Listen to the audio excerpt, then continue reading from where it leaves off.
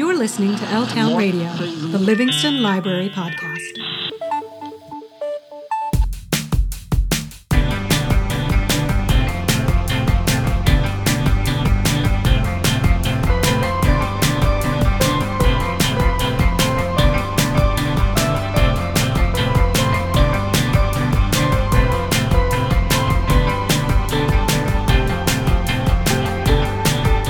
Welcome and thank you for tuning in to the March 2024 episode of L-Town Radio, the Livingston Public Library Podcast. I'm Joe from the Adult Services and Acquisitions Department, and coming up in this episode, Hongmei will play a clip from a beautiful and timeless tune, and Jessica will highlight some of the best books headed to our shelves this month. But first, I want to introduce this month's guest. He's someone I was especially excited to speak with. His name is Mark Moran, and he grew up right here in Livingston, and along with his old friend Mark Skirman, he is one of the founding editors/publishers of Weird New Jersey. Now, if you don't know, Weird New Jersey is a publication that's been around for about 35 years and counting. It started as a newsletter before evolving into a magazine.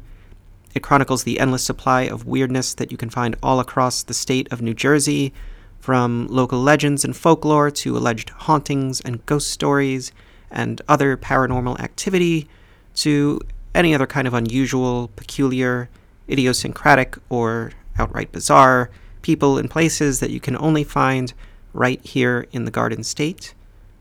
In addition to publishing the magazine, Mark Moran and Mark Skirman have published 2 Weird New Jersey books, both of which are available here in the Livingston Library's print collection, and which inspired a whole series of Weird brand books for dozens of other states across America, not to mention the Weird US TV show that Mark and Mark hosted, and which aired on the History Channel back in the mid-2000s. Personally, I'm a really big fan of what Mark and Mark have done with Weird New Jersey. I think it's not just fun and interesting, but it's truly important work compiling all these stories that capture the inimitable spirit of our great state. So it was a tremendous pleasure and honor for me to talk with Mark Moran about things like growing up in Livingston, about exploring and discovering weird stuff in his youth, including a terrifying encounter involving a mysterious cult, about an article he wrote for the magazine, which may have in fact inspired David Chase to create The Sopranos, and about a possible Weird New Jersey TV series that's been in development for a year or so now. So without further ado, here's my conversation with Mark Moran.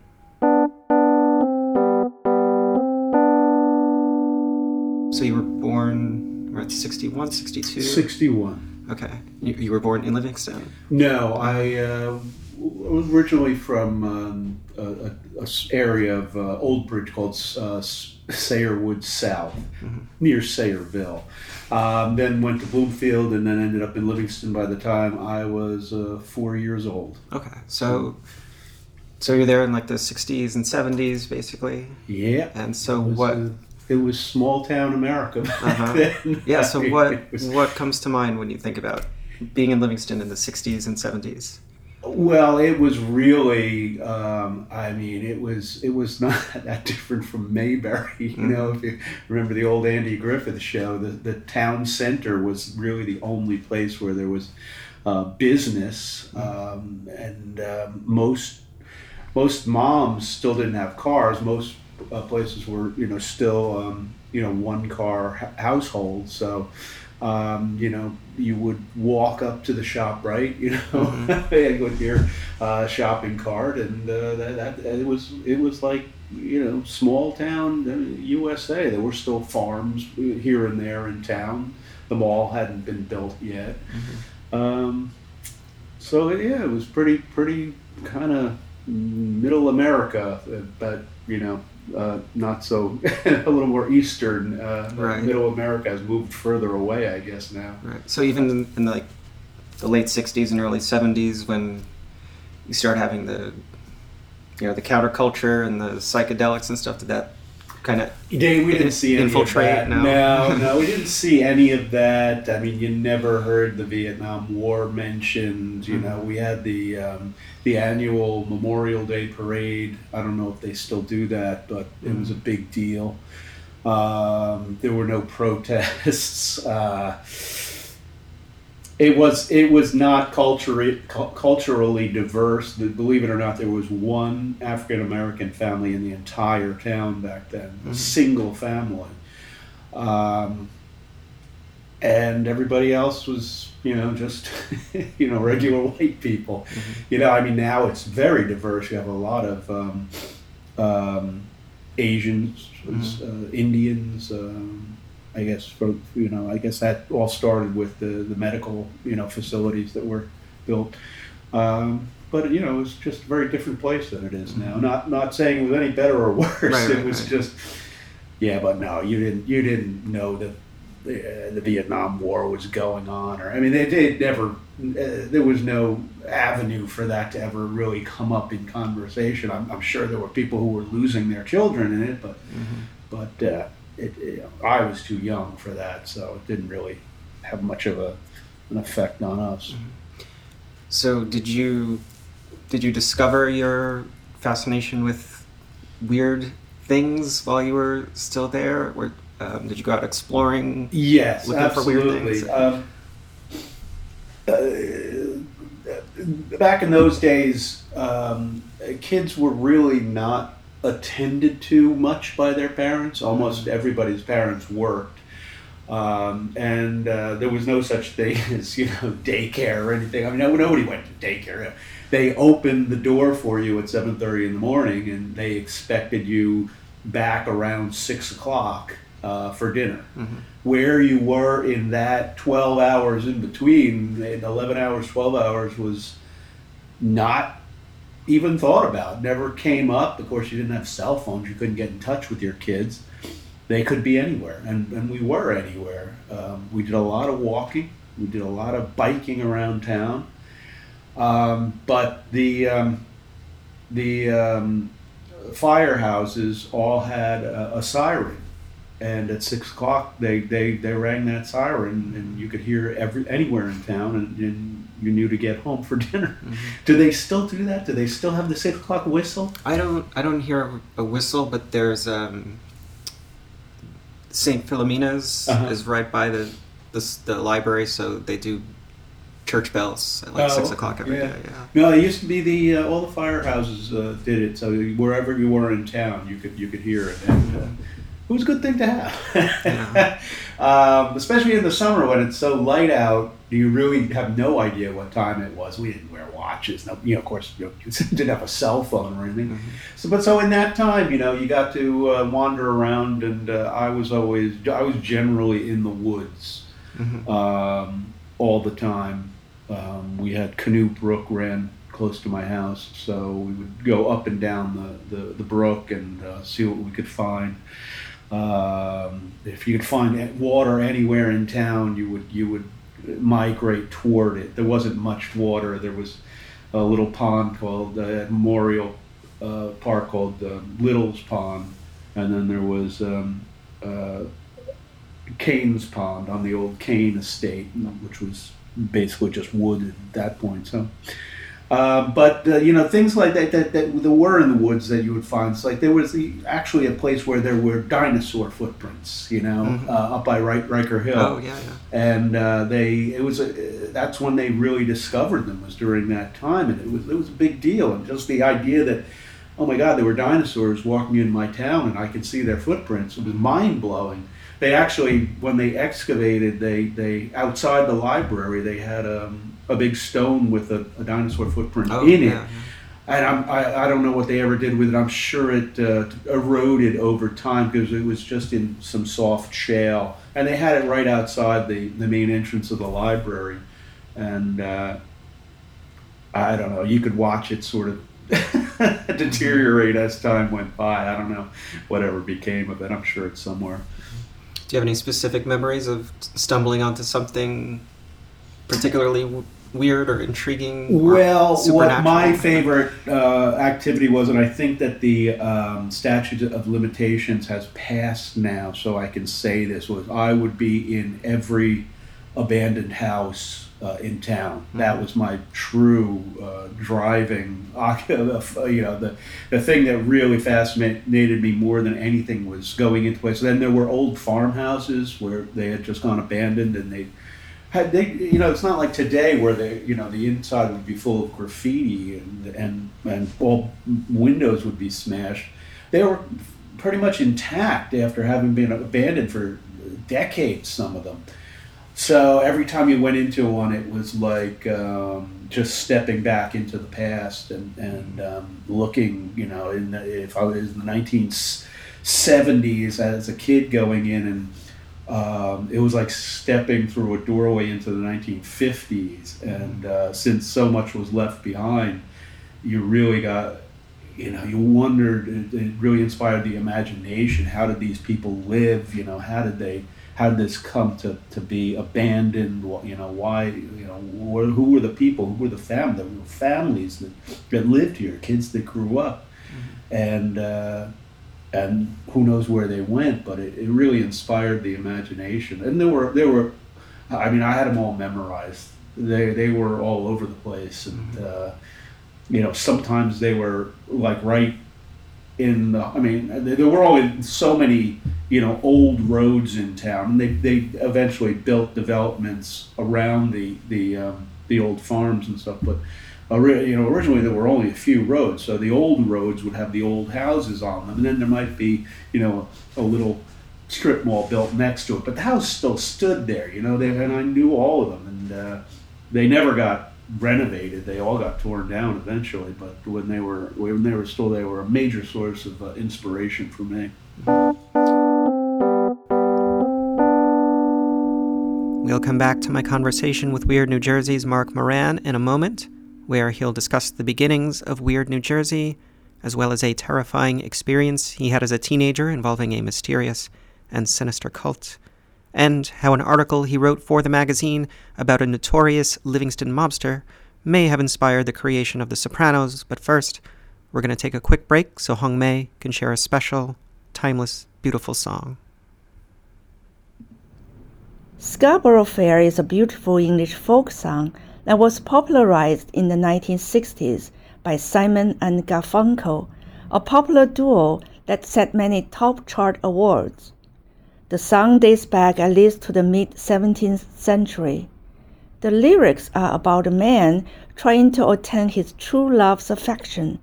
Please enjoy this timeless tune.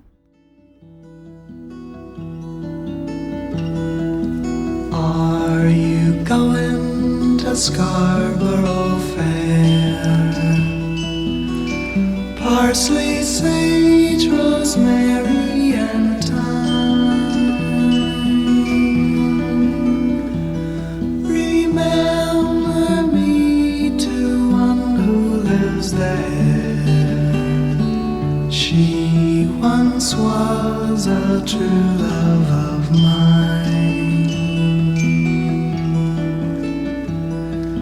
Tell her to make me a cambric shirt, a deep forest green, parsley, sage, rosemary, and thyme, snow-crested brown, without no seam or need. So there goes the child of a mountain. She'll be a true love of mine. Thank you, Hongmei. It's always lovely to hear some Simon and Garfunkel. And now, here's part 2 of my conversation with Mark Moran.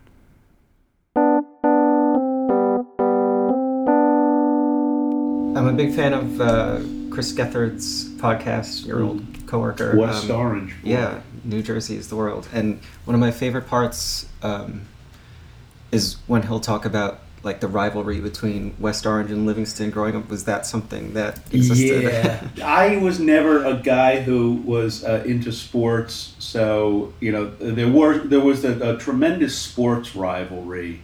I don't think it exists anymore. But the school sports, it was always the big thing was the West Orange Livingston rivalry, to the point where there was a boulder on the outskirts of town. That it's still there, but unfortunately, back in the day, the thing to do, it was on Shrewsbury Avenue just before you got to what is now 280. 280 wasn't there then, of course, but it's right on the border of West Orange and Livingston. So depending on which team got the most, I guess, fanaticism, they would go out there at night and just paint the rock, all the Livingston colors and Lancers this and whatnot. And then the next day West Orange would paint the rock. It happened so much that the paint was about an inch thick on this rock, and you could take a toothpick and press it right into the paint. It was so thick, but spirit like that doesn't happen anymore. I guess now they just probably slam each other on social media. Yeah, I'd prefer that people just go out and paint a specific rock. It was, nobody got beat up. It was just, it was shit talk. There's something to that. It's good that you have, Of course, our world was very small then. People in Livingston, that's all they knew. Nobody went anywhere. All they knew was what was in their town, and that's how Weird New Jersey started. We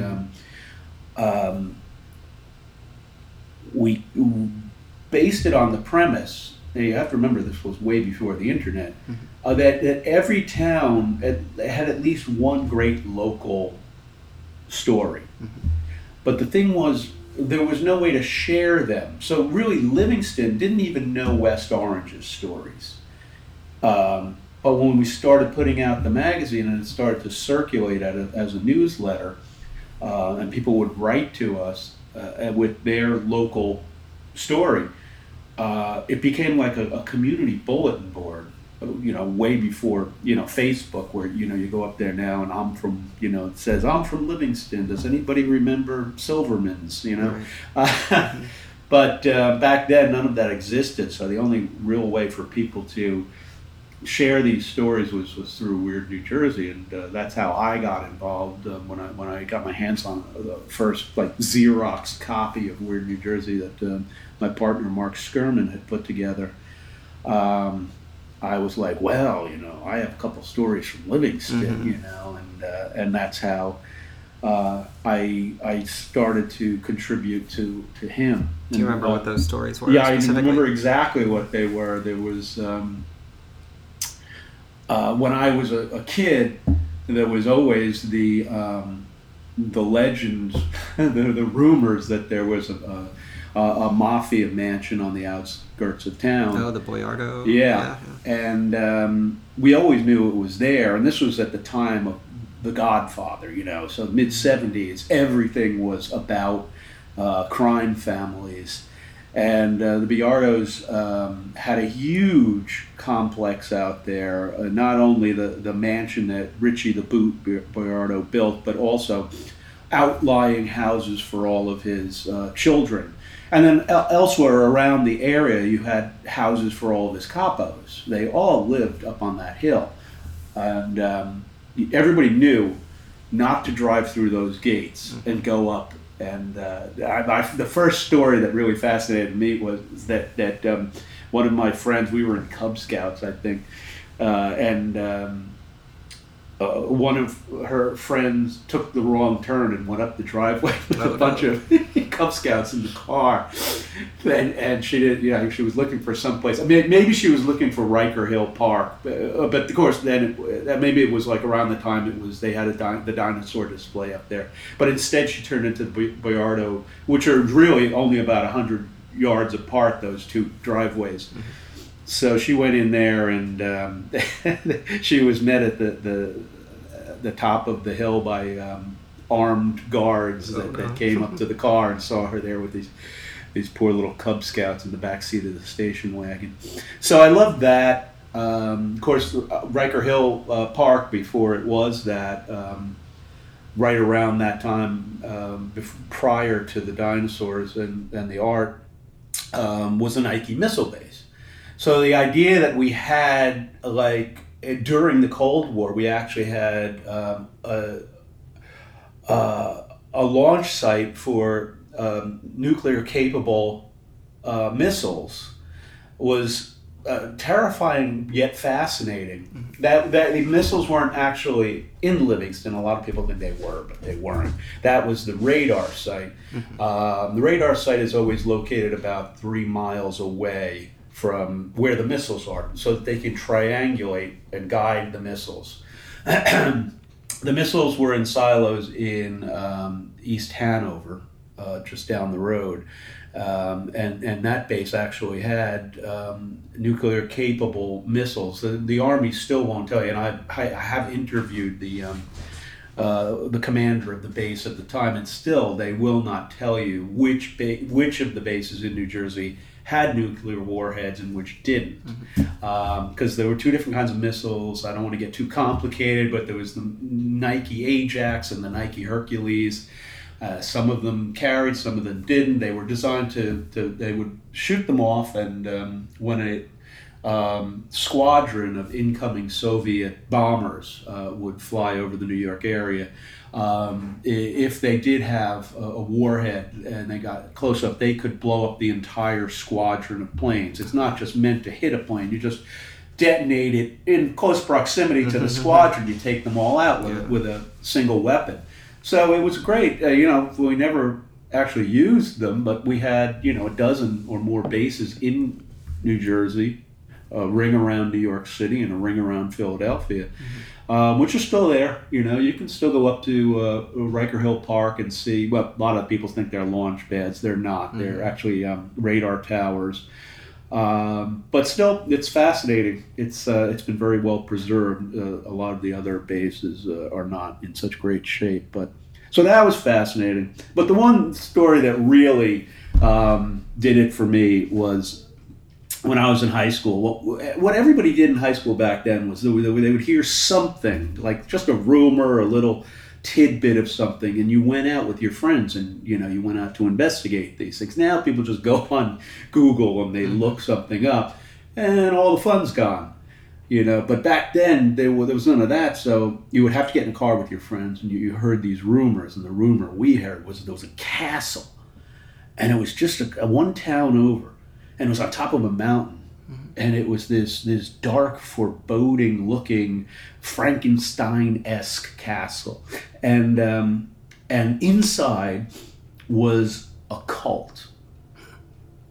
And if you went up there at night and they caught you, they might sacrifice you. They might, subject you to all kinds of satanic rituals. So this sounded great to us, when I was 17 years old, you get a case of beer. And we headed off to Mysterious Monk's Castle in Verona. And all you have to go by is, you don't know having a dress or anything, you just know it's late at night, it's dark, there's a car with 5, 16, 17-year-old boys. And, you're like winding your way up through Verona, close to the Montclair border. You're winding your way up this mountain, then all of a sudden there's this stony wall, and there's this passageway through the wall, through the gates, that leads further up the mountain. Now it's just woods on either side of you, no more houses. And we turn the corner and we see this castle, and it is this, it's just like something out of a medieval Europe. Stone, turrets, the whole thing. And inside we can see there's people in there, and they're glowing in the windows. And we're like, oh, we like try to muster our courage to go peek in the windows. And this was like, it was fall, all the leaves were down, the trees were blowing. It's this, really cold, like October, November night, crunching through the leaves out there. And that's when everybody's courage just flew out the window, and it's like, okay, and everybody just, so I'm not going. Oh, you're so brave, you go. No, I'm not going. And I'll tell you right then, I thought maybe, go back to the car, have another beer is a good idea.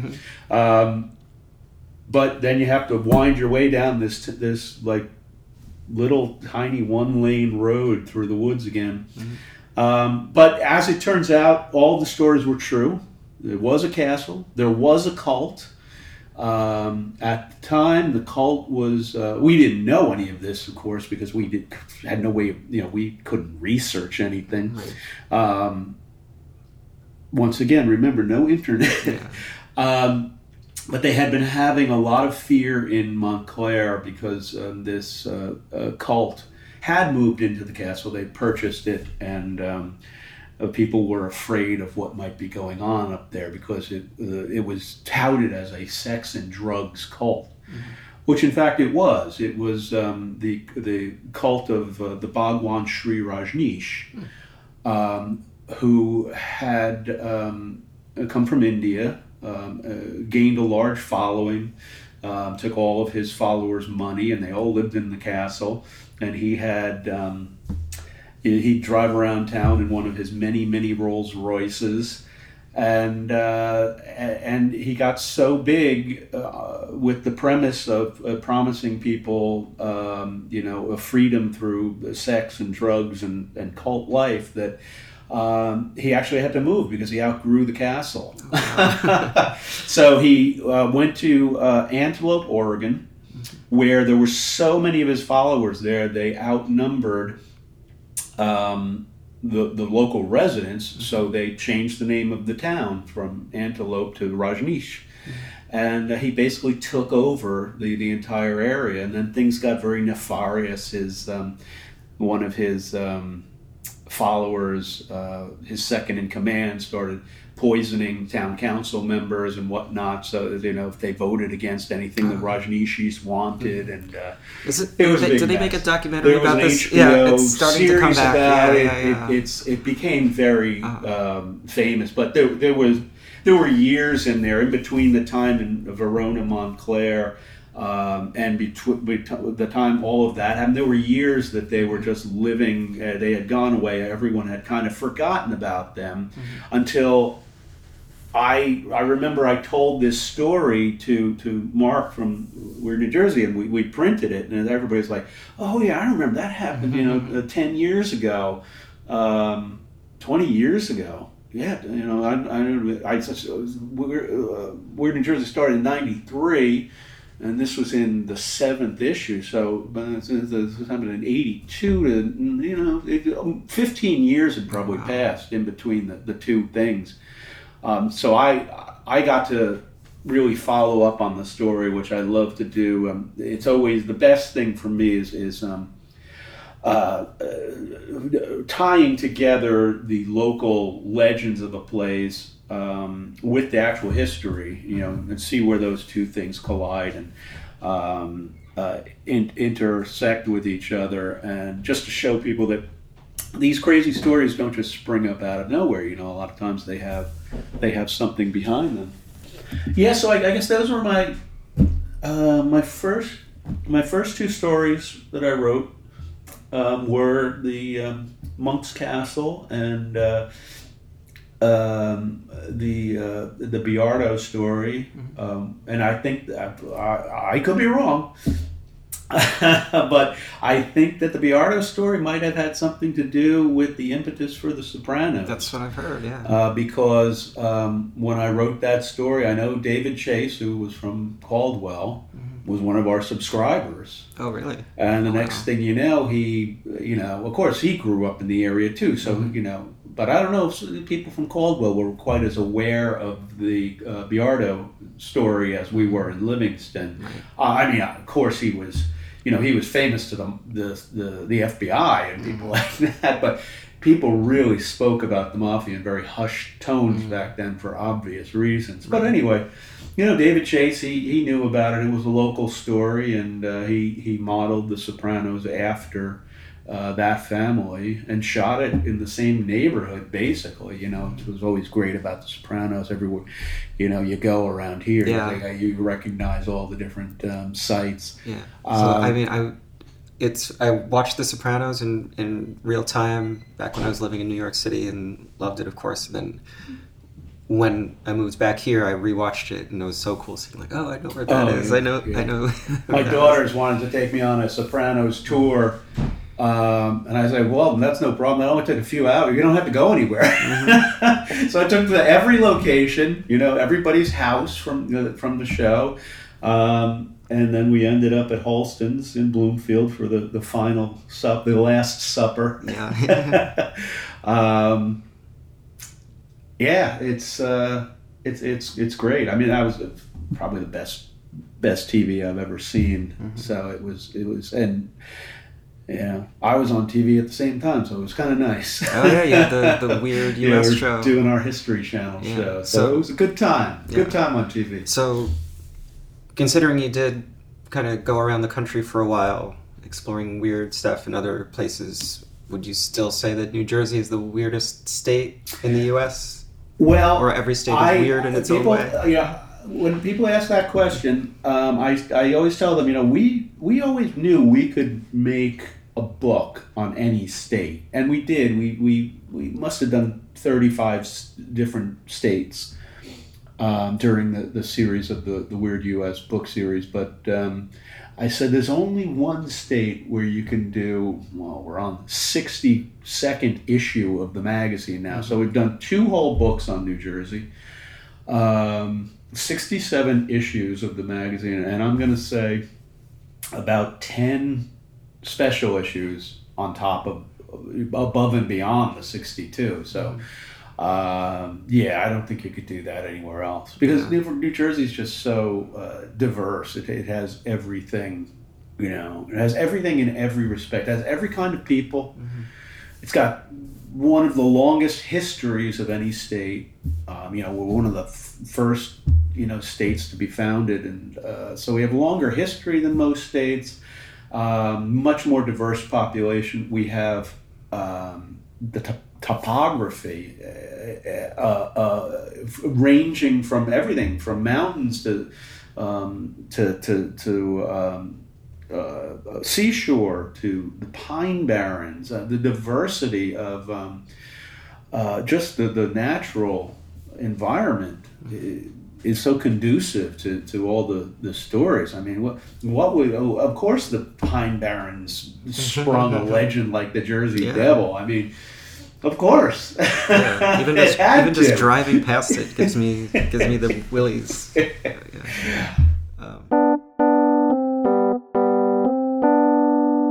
We are going to take one more short break before the final segment of my conversation with Mark Moran, where he'll talk about a potential Weird New Jersey TV show that's been in development. But first, let's welcome Jessica, head of our Adult Services and Acquisitions Department, to tell us about some of the most anticipated new books headed to our shelves in March. Hello, L-Town Radio listeners. Are you as excited for the new books coming to our library shelves this month as we are? Here is a list of just a few of the newly published titles soon to be available at the Livingston Library. Please note that descriptions are taken from the publisher. The Couple in 58 by Lisa Unger, March 5th. A couple inherits an apartment with a spine-tingling past in an unputdownable thriller from the New York Times bestselling author of Secluded Cabin Sleep 6. The Hunter by Tanya French, March 5th, from the New York Times bestselling author of The Searcher and one of the greatest crime novelists writing today. A spellbinding new novel set in the Irish countryside. Murder Road by Simone St. James, March 5th.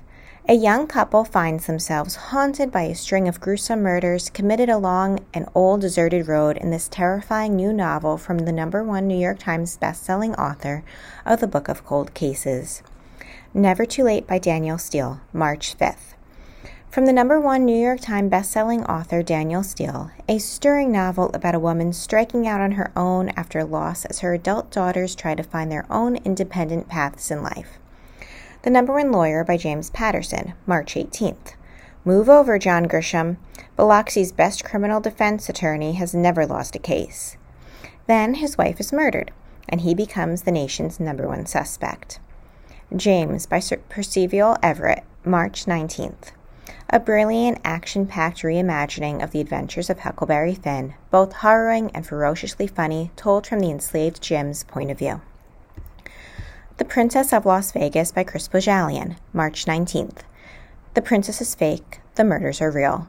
From the New York Times bestselling author of The Flight Attendant and a Lioness, a Princess Diana impersonator and her strange sister find themselves drawn into a dangerous game of money and murder and the twisting tale of organized crime, cryptocurrency, and family secrets on the Las Vegas Strip. Everyone is Watching by Heather Gudenkoff, March 26th. A mysterious high-stakes game proves life-threatening in this twisty thriller from the New York Times bestselling author of The Overnight Guest. The Truth About the Devlins, by Lisa Scottoline, March 26th. Lisa Scottoline, the #1 best-selling author of What Happened to the Bennetts, presents another pulse-pounding domestic thriller about family, justice, and the lies that tear us apart. Which of these new titles are you looking forward to checking out from the library this month? We hope to see you at the library soon. Bye! Thanks as always, Jessica. And now, here's the conclusion of my conversation with Mark Moran.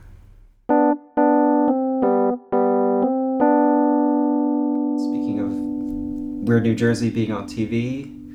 I remember reading a while ago there was a Weird New Jersey TV show in development, a kind of fictionalized version. Is that still in development? Sony has the option at this point. You know, we every once in a while someone will come along and say, can we make a show about your story? And we're like, well, if they're kind of reputable and they. Sony came along and certainly you can't say they're not reputable. Yeah. One of the biggest companies in the world. So we said okay. So they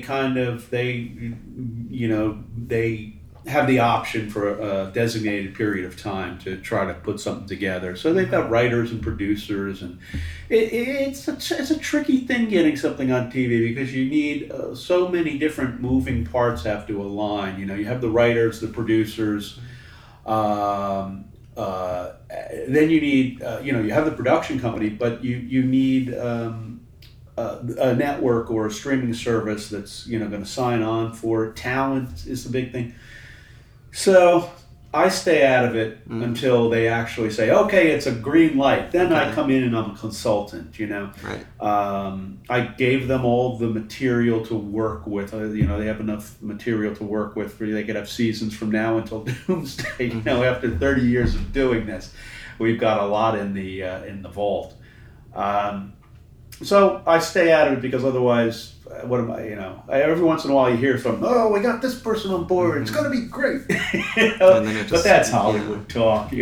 So is there anything that Weird New Jersey is working on outside of the magazine and the website and all that for the future? Well, we're always working on the next issue. So it's really, it comes out every 6 months. So it's whatever's going on in the state right now, it's a compendium of all of that. So that's really our main focus. We also appear, Mark and I both appear on a Travel Channel show called Paranormal Caught on Camera, where we're the commentators, which is a great gig. I mean, they show you videos and you tell them whether you think, what could this be? Is this an actual Bigfoot they've captured or an actual ghost? Sometimes you say, no, definitely not. They edit that out, and then they use the one where, well, it certainly could be. It looks like a ghost to me. So that's fun to do. It reminds me of when I was a kid. They had a show called In Search Of with Leonard Nimoy as the host, and they would just go out and they would do these bits about Loch Ness Monster or Bigfoot or something, flying saucers. And this show is very much like that. So I'm basically sitting there like Leonard Nimoy. I mean, I didn't capture this stuff on video, but I'm gonna. I have an opinion about it, so that's what I do. So that's cool. We do that, and we do a lot of events. We go around the state. We do presentations. We appear at conventions, things like that. It keeps us pretty busy. It's just a 2-man operation, so you can't spread yourself too thin. Right. But you never know. It's like new things are coming up all the time, partnerships and different things. So somebody wants to put out a Weird New Jersey beer or something like that. If they're local and they're it's a good product, we'll get on board with that. We like to drink beer. Cool. Well, Mark, thank you so much for your time, and I want to genuinely thank you for what you do with Weird New Jersey. I think it's a great thing. Well, it was great to come and reminisce about the old hometown.